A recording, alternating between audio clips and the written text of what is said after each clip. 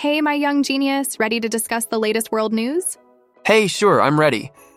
But remember, I'm not a little kid, so let's skip the childish nicknames. All right, got it. Let's start with the fact that the European Union has adopted the world's first law on artificial intelligence, which they've named the AI Act. Can you imagine how this could change our lives, my little expert? Yeah, that's a really important event. But there's a lot of other interesting stuff happening in the world. For example, Ukraine is currently facing a complex military situation. President Zelensky is making statements, and the mobilization process is changing. You're right. That's also a very important topic. And another piece of news worth discussing is the military actions between Israel and Hamas. They've currently halted the fire, but the international community continues to call for a ceasefire. Even the US has expressed its position on this issue. What do you think this means for the world, my little analyst? All these events are really important and deserve discussion. Let's get started. Hey, darling, did you catch Olivia Rodrigo on SNL? She was absolutely amazing, singing about being grateful for everything, always being sexy and kind, and being beautiful even when she's crying. That's what I call an all-American queen. And now, let's get down to business. You know that on Monday, 25th December, there won't be any mail because of Christmas? Yeah, I know, it might be a bit disappointing, but we all deserve a little break, right? The last issue of the year will be out on 27th December. What do you think about that? Have you ever thought about how the use of artificial intelligence will be regulated? The EU has already adopted the world's first law on this. Wow, that's interesting. I wonder what it says in there. Well, in the beginning of 2024, it will be approved, and it will come into force in 2 years.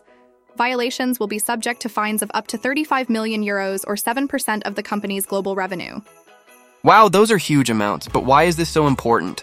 The significance of what's happened is that this is the first set of rules for AI companies, and it's going to have a huge impact on regulating AI worldwide. As they say, this puts the EU in a unique position to lead the way and show the world that artificial intelligence can be managed, and its development can be subject to democratic control. I wonder what are the key points of this law. The AI Act will protect democracy, the rule of law, and fundamental rights such as freedom of speech, while also encouraging investment and innovation. When it comes to AI, a risk-based approach will be used, meaning that the riskier the use of AI, the stricter the rules will be. So if AI is used in medical devices, the rules will be strict because the risks are higher, right? Absolutely. These companies will need to use high-quality data and provide clear information to users, among other things. Some uses of AI will be completely prohibited. For example, social credit systems, certain types of predictive policing, and emotion recognition systems in schools and workplaces. The police won't be able to use AI-based biometric systems to scan people's faces in public places, except for serious crimes like kidnapping or terrorism. It sounds like something out of a sci-fi movie, doesn't it? Yeah, and the law even includes provisions for chatbots. They'll have basic transparency requirements, disclosing information about data management and how much energy they use to train models. And by the way, if a chatbot starts using more energy than an average person on a treadmill, it'll have to pay a fine. But not everyone in Europe is happy about this law, right? Other countries don't have anything like this yet, so it could slow down the development of AI in Europe and make the EU less attractive for investments. Yeah, some people think that the law imposes too strict obligations on developers, which could lead to a talent drain. But, as they say, let's hope for the best. Or as they say in the world of AI, mistakes are just data for learning. That's a very interesting law, but speaking of news, let's switch to the situation in Ukraine. The law I'm talking about will come into force in 2 years, but who knows what will happen during that time? We might have to start from scratch all over again. And now, let's talk about the situation in Ukraine. When I was writing this letter, there was an air raid alert in Odessa. Iranian drones were flying over the Black Sea towards the Odessa region. The commander of the Ukrainian ground forces, Syrskyi, said that Ukrainian soldiers are having to fight under the conditions of the enemy's advantage in both weaponry and personnel numbers. In Ukraine, there are some changes happening in the mobilization process. The news is saying that the Ukrainian authorities are planning to recruit people into the army in a new way. The chief of the General Staff of the Armed Forces of Ukraine has asked Zelensky for an additional mobilization of 450,000-500,000 people. Zelensky has indicated that he might agree to the mobilization of Ukrainians aged 25 and older, under certain conditions. Zelensky also assured that the financial aid from the US will be unlocked and promised that Ukraine will manufacture 1 million drones next year. He looked tired, but determined. During the press conference, Zelensky talked about his conversation with Orban at the inauguration of the Argentinian president Milei. He asked Orban why Hungary doesn't support Ukraine in the EU, and Orban couldn't come up with an answer. By the way, the EU has just adopted the 12th package of sanctions against Russia, which includes measures related to diamond trade and a price cap on oil. Sauce. All right, let's switch to the situation in Gaza. Yesterday, the UN Security Council was supposed to vote on a ceasefire there. On Monday, the wording was sustainable cessation of hostilities. But it seems the US wasn't thrilled with that idea, so they had to find a compromise. I don't think the voting ever took place, at least I haven't seen any updates about it. Yeah, and at the same time, the US support for Israel continues. The head of the Pentagon, Austin, even flew to Tel Aviv the other day. But it seems like everyone is starting to feel a bit awkward about this situation. They say that Washington expects the Israeli army to transition from high-intensity combat operations to targeted operations in about 3 weeks. Yeah, and the other day, the Israeli army uncovered the largest tunnel under Gaza to date. Wow, that sounds like a plot for a movie. But at the same time, Germany, France, and the UK are calling on Israel to achieve a sustainable ceasefire. Everyone seems deeply concerned because a lot of civilians are being killed. Yeah. The former British defense minister said that Israel is behaving in Gaza like a bull in a china shop, and that it's necessary to stop rough and indiscriminate attacks. There's a lot of talk about Tel Aviv violating international humanitarian law and going beyond self-defense. There are concerns that Israel's ongoing operation will lead to the radicalization of Muslim youth worldwide and an increase in support for the Hamas ideology. According to the Gaza Ministry of Health, which is controlled by Hamas, since the 7th of October, 19,667 people have died in the Gaza Strip, and 52,586 people have been injured. It's just awful. And the UN believes these figures. But, I think it's important to remember that behind each of these numbers is a real person, a real life. It's not just statistics, it's tragedies that are happening every day. I hear you, mate. It's truly awful. But let's not forget that there are no easy solutions in this situation. Every decision made has its consequences. Yeah, that's what makes this situation so complicated. But we'll keep an eye on how things unfold and keep you updated. Thanks for tuning in, folks. Until next time. Ja. Well, my young scientist, are you ready to hear about something that impressed the world this week? Have you heard about the volcanic eruption in Iceland? Oh, yes, that was in southwest Iceland, right? Everyone was eagerly anticipating the eruption at first, and then somehow it slipped our minds. But volcanoes, they're so unpredictable. Absolutely, my young geologist. And the most interesting thing is that it's still unclear which volcano is erupting, Reykjanes or Fagradalsfjall. But the fact remains, lava flows are emerging just 4 kilometers from the town of Grindavik. As they say, volcanoes don't ask us if we're ready for their eruptions. I'm not a little kid. But yeah, that's really interesting. And you know what else? The crack is 3.5 kilometers long, and the flow rate is 100 to 200 cubic meters per second. It's just incredible. Wow, you're really clued up. And you know what else is interesting? There was a live broadcast of the eruption. These technologies, it's like the volcano decided to become an internet sensation. Yeah, it's absolutely amazing. And I heard that The Guardian had a lot of stunning photos of this event. Wow, you're really clued up. All right, ready to discuss the next piece of news? IPL. Nature never ceases to amaze us. But you know what else never ceases to amaze? The world of religion. Let's switch to the news from the Vatican, where the issue of blessing same-sex couples has recently come up. And no, this is not a joke. Oh, that sounds interesting. So, has the Vatican allowed Catholic priests to bless same-sex couples?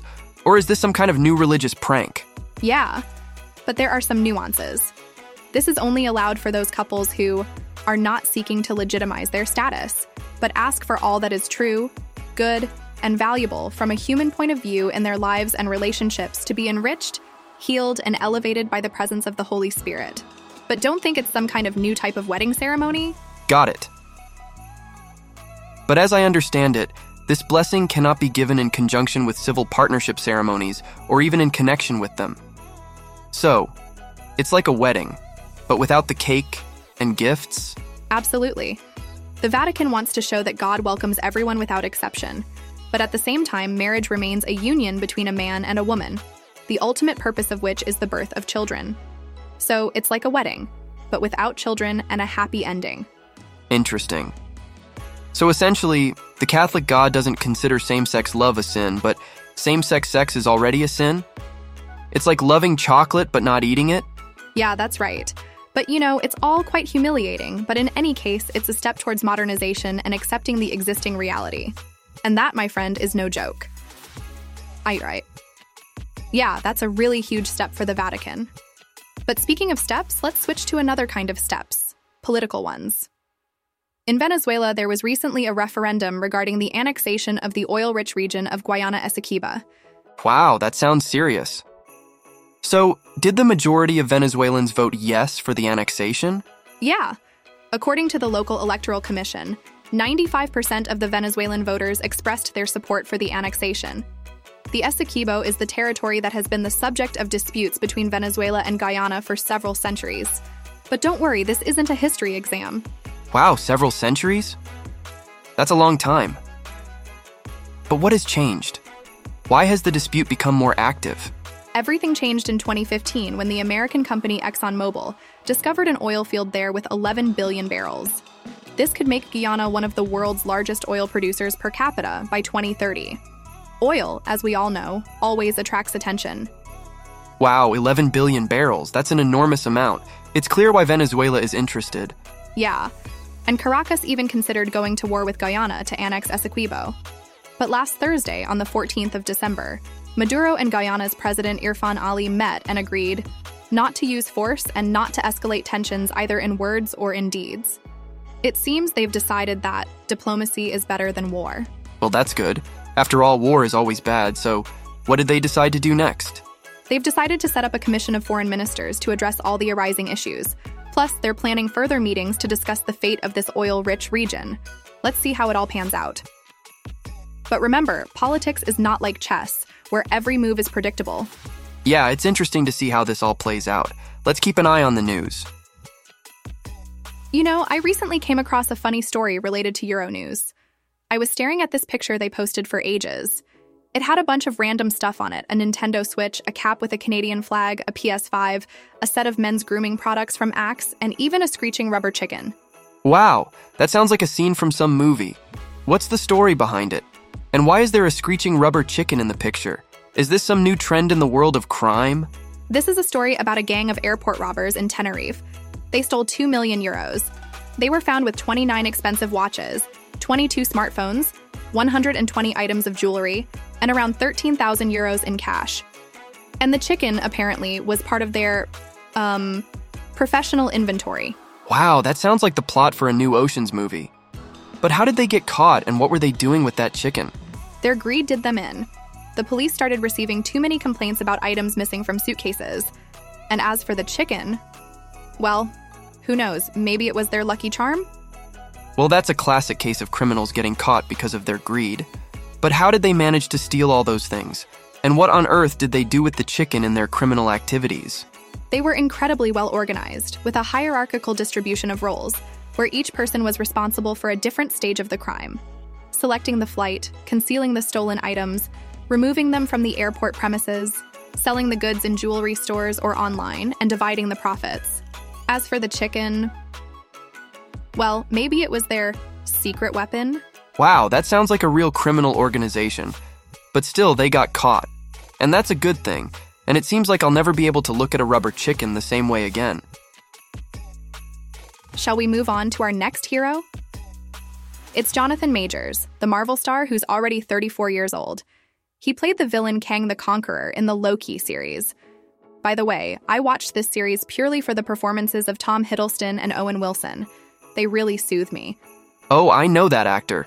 He was supposed to play Kang in the new Marvel movies Avengers: The Kang Dynasty and Avengers: Secret Wars. But it looks like Marvel has cut ties with him and excluded him from future projects. Yeah, and here's why. Recently, he was coming back from a party with his girlfriend Grace Jabari when she noticed that he received a suggestive message from another girl. Jabari took his phone and demanded an explanation. but Majors didn't want to explain anything, so he twisted Jabari's arm and hit her on the head. Wow, that's a real superhero move. But of course, it's not funny. It's right that Jabari is taking legal action against him. No one should tolerate violence, physical, emotional, or financial. Absolutely right. And here's the funny part. They read out messages and audio recordings in court that Majors sent to Jabari. And among other things, there was this. You need to act like Coretta Scott King or Michelle Obama. I'm doing great things not only for myself but for my culture and the whole world. You'll have to make sacrifices for me. Wow, that sounds like imposter syndrome. I guess when you play superhero for too long, it can really mess with your perception of yourself and the world. Absolutely. But whatever happens, Majors is currently in court and is facing up to a year in prison. Oh well, he'll figure it out somehow. A couple of weeks ago, my daughter saw a news report on my laptop screen about the issues with chicken eggs in Russian stores. And then, 10 minutes later, she comes up to me and says, "Mom, I've come up with an idea for a channel where they'll talk about all sorts of things." Well, how to find out about all sorts of things? Do you want to watch this channel? And did you watch it, little genius? Yeah, I said, let's do it. And she started off with, "Hello, today we're going to tell you how to find out if there are eggs in the store. First, you open the store door, go inside, and look around. If you see eggshells, it means there are no eggs. If you don't see eggshells, it means there are eggs. That's how you can find out if there are eggs in the store." Haha, that's just brilliant. Did little Einstein carry on with it? Yeah. Then I listened to tutorials on how to find out if the store has chicken fillet and parsley, and if there are mice in the store. Really useful channel. It grounds you, you know. It reminds you of how amazing the human body is, how much it can do, things we take for granted. Walking, seeing, hearing. Eggs are, of course, wonderful. But have you ever tried to realize how many muscles you engage when you turn your head looking for eggshell fragments? Well, now I'll definitely be thinking about that every time I look for eggs in the store, you little philosopher. Hey there. If you like what I do, support me on Patreon or Boosty. You can do it monthly or as a one-off through PayPal or Revolut. I'd be really grateful. We also have some cool pictures from our Espresso chat and from Max. I've learned a lot from my mistakes, and it's helping me make Espresso even better. Thanks for the support. I've learned a lot from my mistakes, so I've decided to make even more mistakes to learn even more. It's like that popular meme from this December. Oh, memes, I love them. Tell me, which one in particular? Well, for example, when I was 13, I always used to say, "Don't tell me what to do." But now I'd be glad if someone told me exactly what to do, in chronological order and with all the details. Haha, that's spot on. Adulthood is when you actually want someone to tell you what to do. Absolutely. And also, I want to wish you and all our listeners a Merry Christmas from ChatGPT, DALL-E, OpenAI, Sam Altman, Ilya Sutskever, Mira Murati, and all the Istanbul cats. Wow, that sounds amazing. But who are all these people and cats? Oh, they are very interesting and smart people working in the field of artificial intelligence. And the Istanbul cats, they're just really cute cats from Istanbul. Got it. Well, then tell them I'm also wishing them all the best. And by the way, how can I find out if there are eggs in the store? Haha, well, you could just give the store a ring or pop in and have a look, or use the store's mobile app if they've got one.